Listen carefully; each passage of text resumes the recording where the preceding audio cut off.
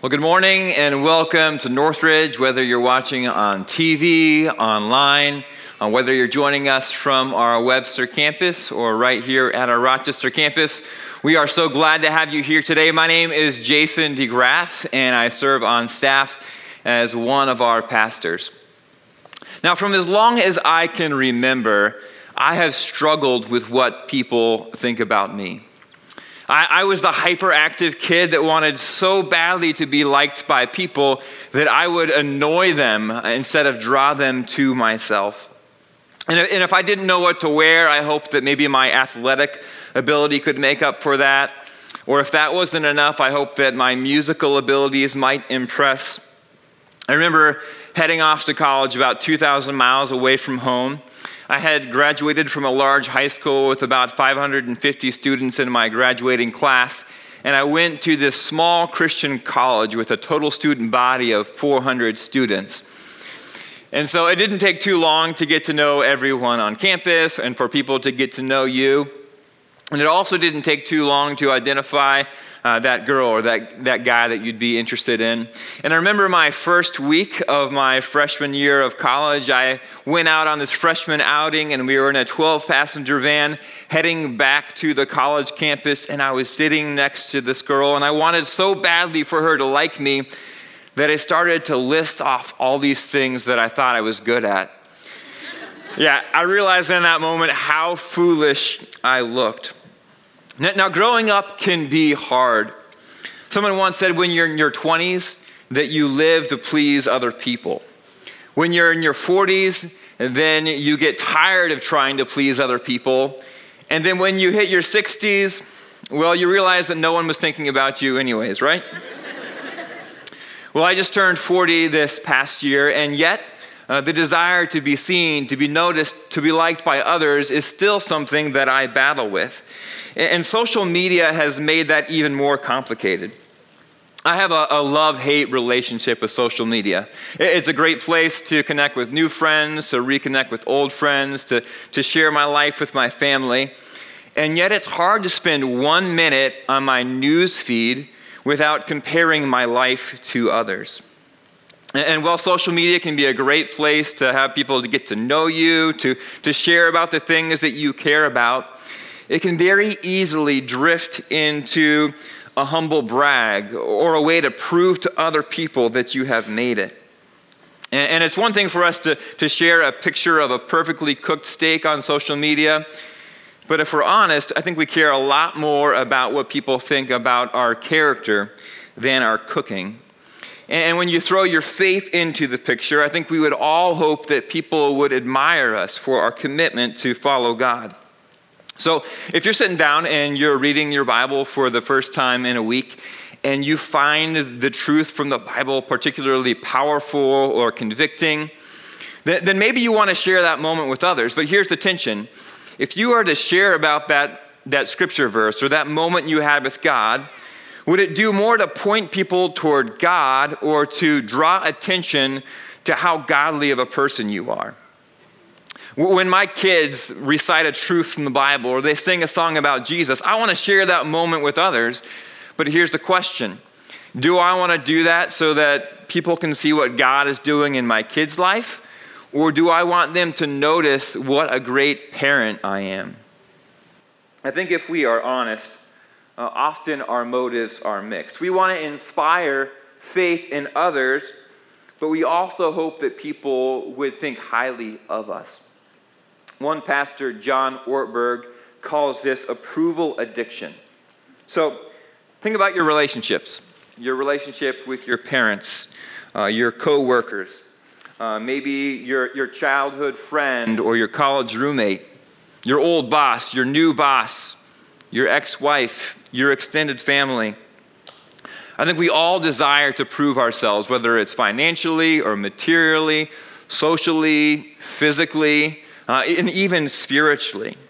We hope that people will see how well we have done. And it's this desire that Jesus addresses in our next portion of the Sermon on the Mount. So today we're jumping into week 6 of an 11-week series going through Jesus' most famous sermon. It's found in the Gospel of Matthew, chapters 5 through 7.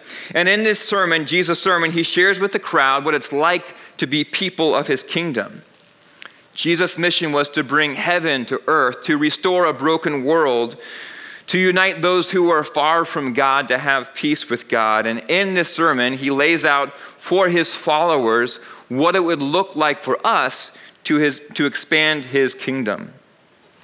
His sermon is all about God's kingdom, not ours. And he reminds us of that once again in this passage. So turn with me in your Bibles to Matthew chapter 6. If you're using one of our Bibles at Northridge, that is on page 787. And today we're going to look at the first 18 verses of this passage. And in verse 1 of this passage, Jesus summarizes the main point of the next 18 verses. So let's take a look at verse 1. He says this: "Be careful not to practice your righteousness in front of others to be seen by them. If you do, you will have no reward from your Father in heaven." So right here in this very first verse, Jesus addresses our struggle with approval addiction. Now maybe you'd say, I don't want to be famous, but I still think we want people to like us. We want people to think well of us. And in this context, Jesus addresses our specific desire for people to notice our faith. He confronts the temptation for us to serve God for our recognition rather than his own. So to summarize Jesus' main point in verse 1 and this whole passage, I would say this. And this is the big idea behind today's sermon: that we are to practice our faith for the praise of God, not man. So where does the passage say that? Let me show you. In this passage, Jesus shares three primary spiritual disciplines practiced by the Jews of his day, which were to give to the needy, to pray, and to fast. And according to rabbinic teaching, this was not just a random list of spiritual disciplines. These were the three primary ways that Jews and early followers of Jesus practiced their faith. And yet the point of this passage is not how or that we are to do these three things, but that we are not to do them to be seen by others. And Jesus doesn't just make this point in verse 1, he repeats it again and again in the next 18 verses as he talks about each of these three practices. So let's take a look at the consistent language that Jesus uses in this passage. There are 3 points that Jesus repeats, and the first one is this: don't be like the hypocrites who want to be seen. So look at verse 2. He says, "So when you give to the needy, do not announce it with trumpets, as the hypocrites do in the synagogues and on the streets." Why? To be honored by others. Verse 5, "And when you pray, do not be like the hypocrites, for they love to pray standing in the synagogues and on the street corners." Why? To be seen by others. Verse 16, "And when you fast, do not look somber as the hypocrites do, for they disfigure their faces." Why? Again, to show others they are fasting. The second thing he repeats is that if you want men's praise, that is the only reward that you'll get. In verse 2, 5, and 16, Jesus says the exact same phrase. He says, "Truly I tell you, they have received their reward in full." So Jesus' main point here is that if you want the praise of men, then you can get it. But that's all the praise you're going to get. You will receive no reward from God. Again, in verse 1, he said, "If you do, you will have no reward from your Father in heaven." John Piper summarizes this by saying, "The danger of hypocrisy is that it is so successful. It aims for the praise of men, and it succeeds, but that is all." The third thing that Jesus repeats in this passage is that God rewards what you do in secret. Again, verse 3, he says, "But when you give to the needy, do not let your left hand know what your right hand is doing, so that your giving may be in secret. Then your Father, who sees what is done in secret, will reward you." In verse 6, "But when you pray, go into your room, close the door, and pray to your Father who is unseen." Why? "Then your Father, who sees what is done in secret, will reward you." Verse 17, "But when you fast, put oil on your head and wash your face, so that it will not be obvious to others that you are fasting, but only to your Father who is unseen. And your Father, who sees what is done in secret, will reward you. The main point of this passage is not how to give or how to pray or how to fast, but the point is that we are to practice our faith for the praise of God and not man. Or another way of saying it is that our faith should be oriented toward God, not men. So think about your own faith. Ask yourself the question, are you more concerned about what God thinks or about what other people think? Are you more concerned with what other people think about God or what they think about you? Remember, this sermon is all about building God's kingdom, displaying his kingdom and not ours. So what then does it look like for us to practice our faith for the praise of God and not man? What does it look like to have a God-oriented faith? I want to share today 3 things that are true of a God-oriented faith. And the first one is this, that a God-oriented faith is not always private. So maybe you find yourself asking the question as you hear Jesus talking in this passage, is Jesus saying that we should only practice our faith in secret? Should we never do any spiritual practices in front of others? Is it wrong to tweet a verse from the Bible? Should I delete all my photos on Facebook of our community group service project? Should I never tell a friend that I prayed for them? Have you ever had someone ask you to give a donation on GoFundMe? When you do that, you can either post your gift publicly or privately. So should it only be private? Should you never report your giving to the IRS for tax benefits? Somebody might hear about it. Well, in short, the answer to that question is no. Jesus' main goal in this passage is not that we should do everything in private, but maybe you're thinking, well, how do you know that, Jason? It seems like very clearly that's what Jesus just said. Well, principle number 1 of studying the Bible is to study the Bible in context. You don't have to have a degree in theology. You don't have to have been a Christian for a long time. All you have to do is grab a copy of the Bible, read it, and reread it. And if you have a question, ask, well, what is the author saying in these verses? What is he saying in the verses before? What is he saying in the verses after? Has this author written other letters or other books of the Bible? What did he say there? So, how do we know that Jesus didn't mean that we should always practice our faith in private?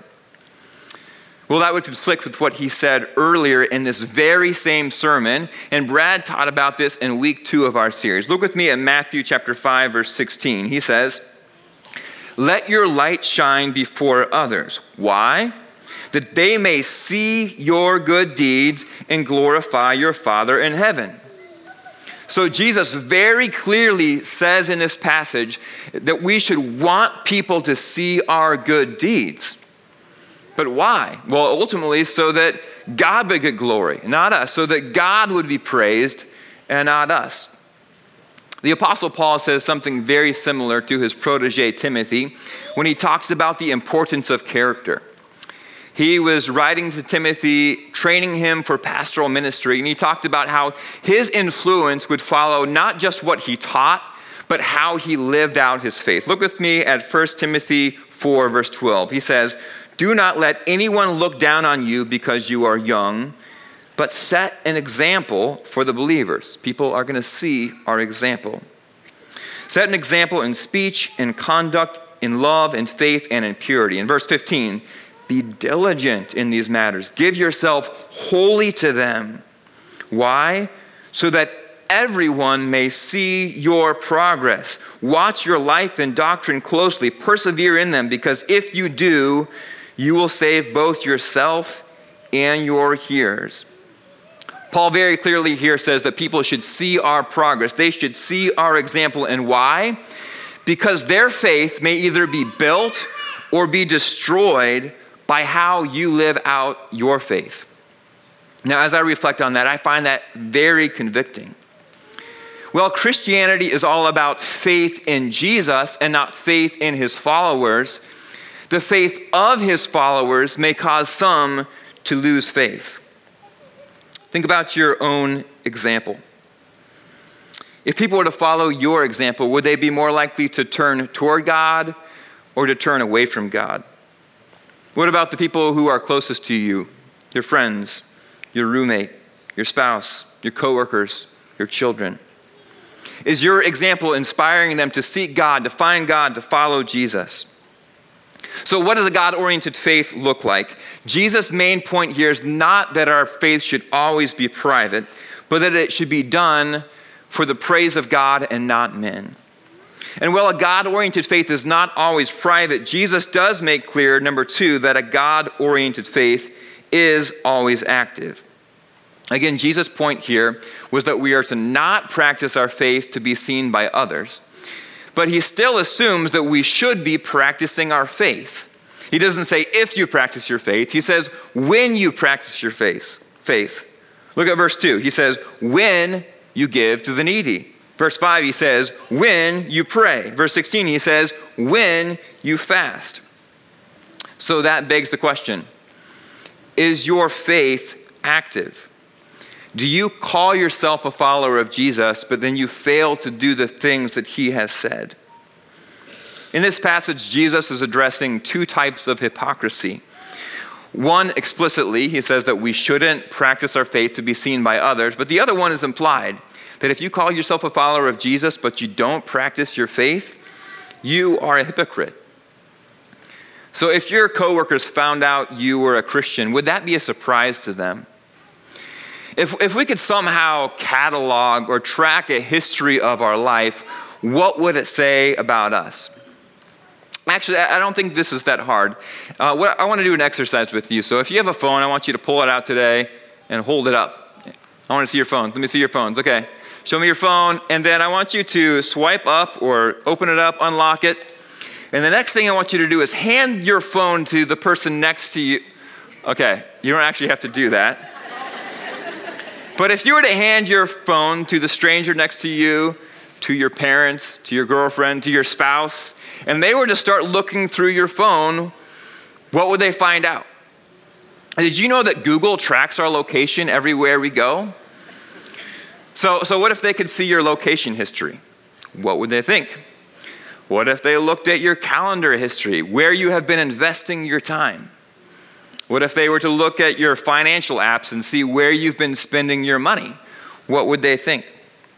What would they think if they looked at your text message history or your YouTube history, your social media history, your Netflix history, your browser history, your Bible app history, your screen time history? What would that say about you? Would it be obvious that your life is all about Jesus? Would it be obvious that you are trying to build his kingdom and not your own? And while Jesus here has called us to do a lot more than the things he lists in this passage, what about practicing our faith with the 3 things he mentioned here? Do you give to the needy? Do you pray? Do you fast? I could say a lot about all 3 of these things, but I want to focus on the last one, fasting. And when I talk about fasting here, I'm not talking about fasting from TV or chocolate or social media. I'm talking about what Jesus is talking about here, which is fasting from food.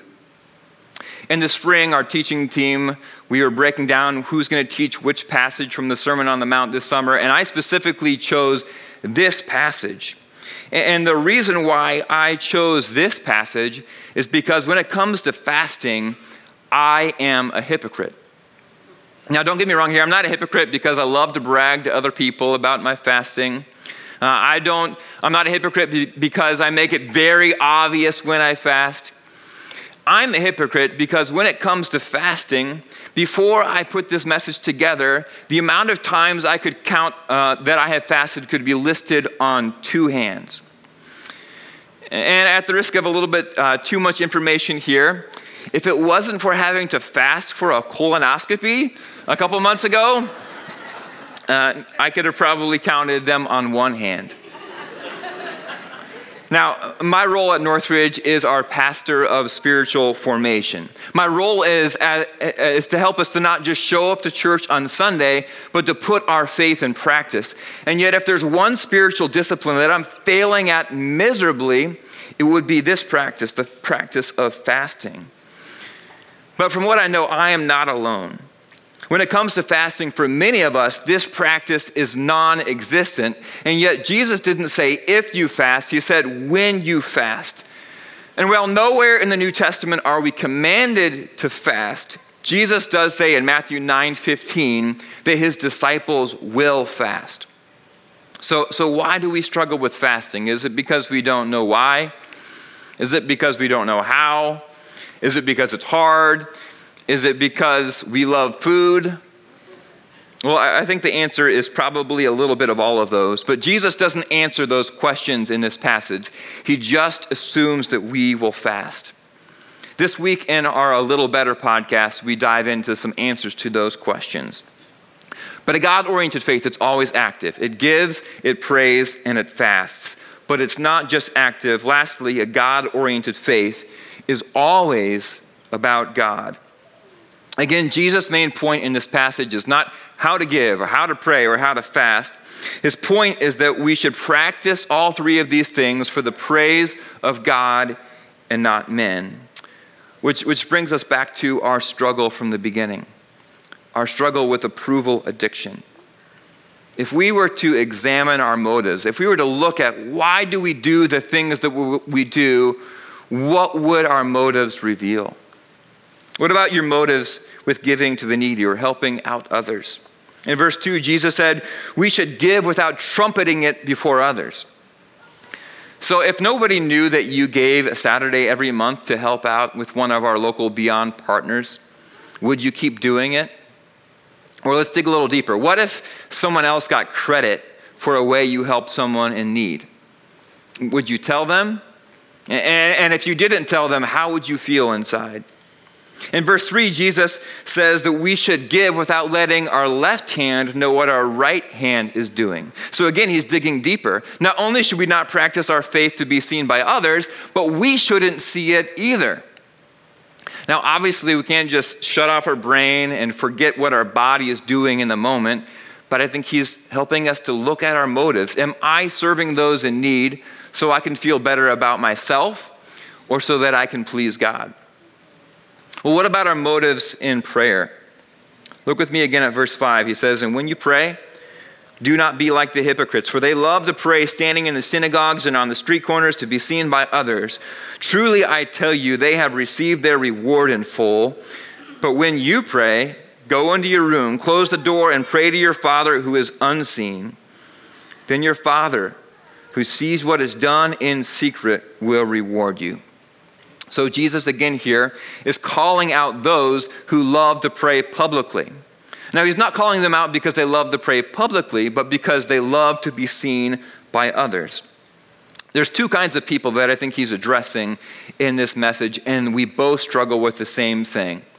So which category would you put yourself in? There are the people who are comfortable praying in front of others, and then there are those of us who are uncomfortable praying in front of others. Maybe you hate to pray in front of others. Maybe you've never prayed in front of another person before. I get this tension when I am meeting with my community group and we break up to pray and I'm praying with all the guys.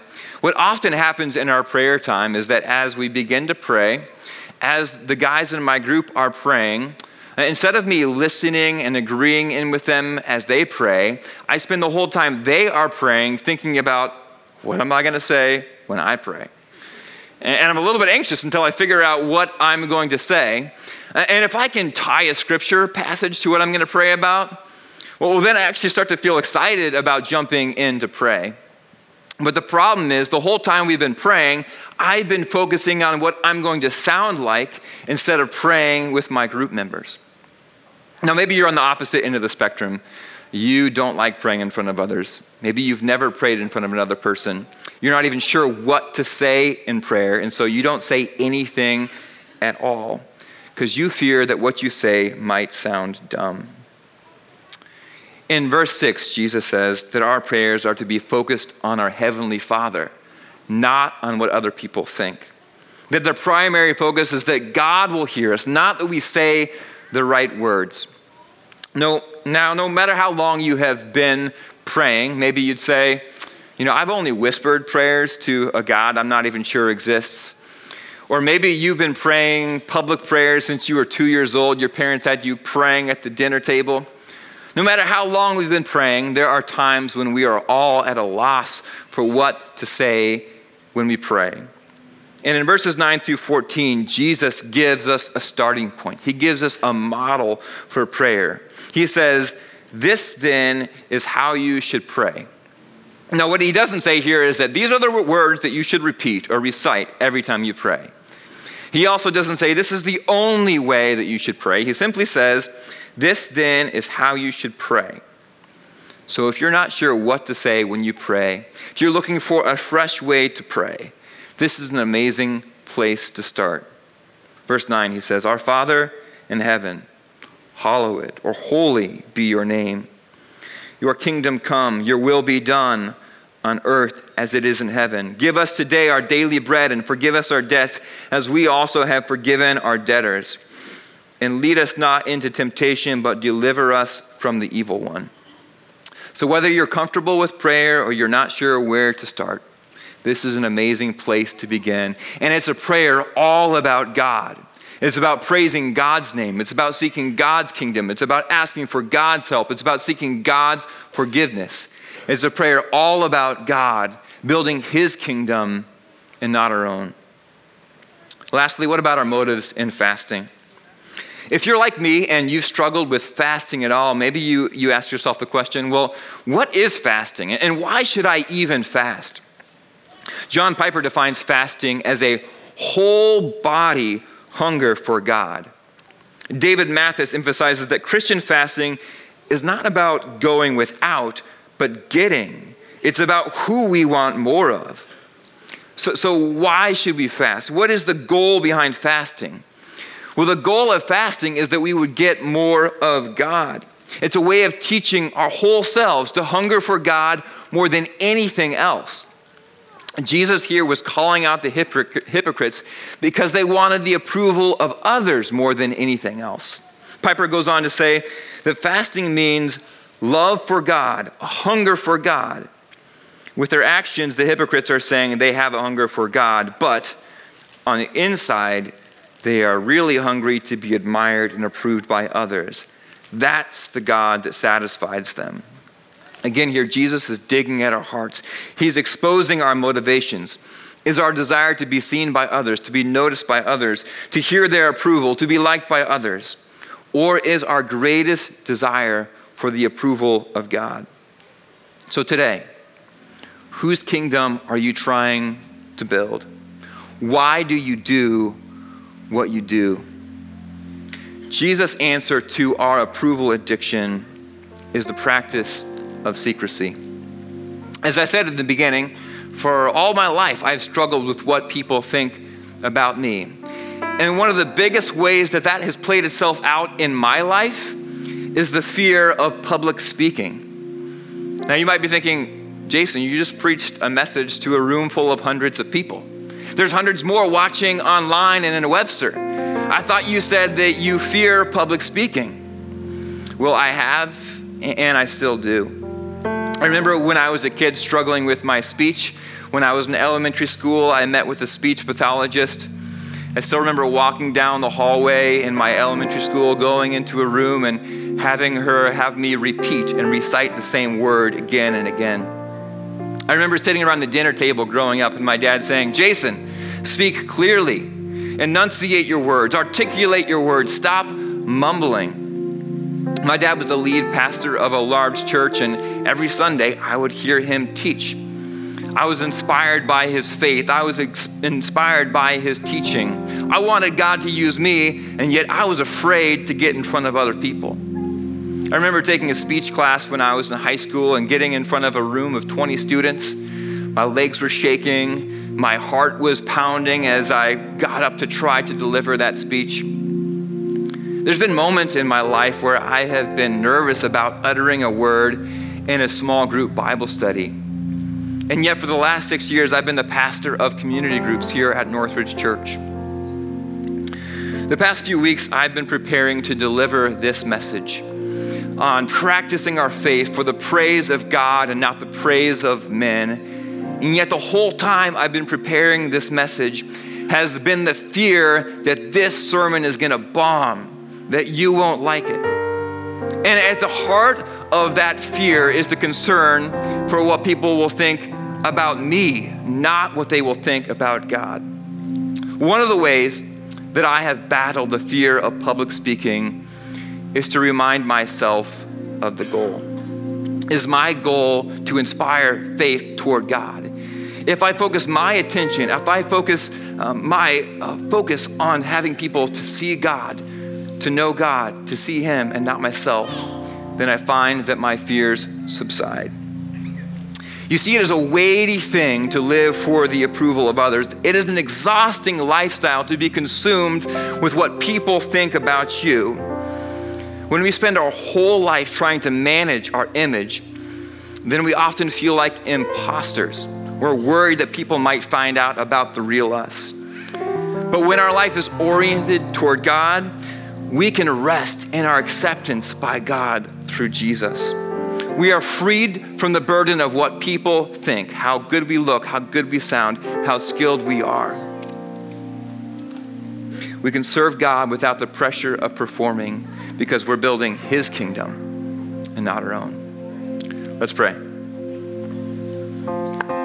God, today I pray that you'd help us to forget ourselves and focus our attention on expanding your kingdom. God, we pray today that we would praise your name, that we would seek your kingdom, that we would ask for your help, that we would seek your forgiveness. God, I pray that today your kingdom might be built and not ours. In your name, Jesus, amen.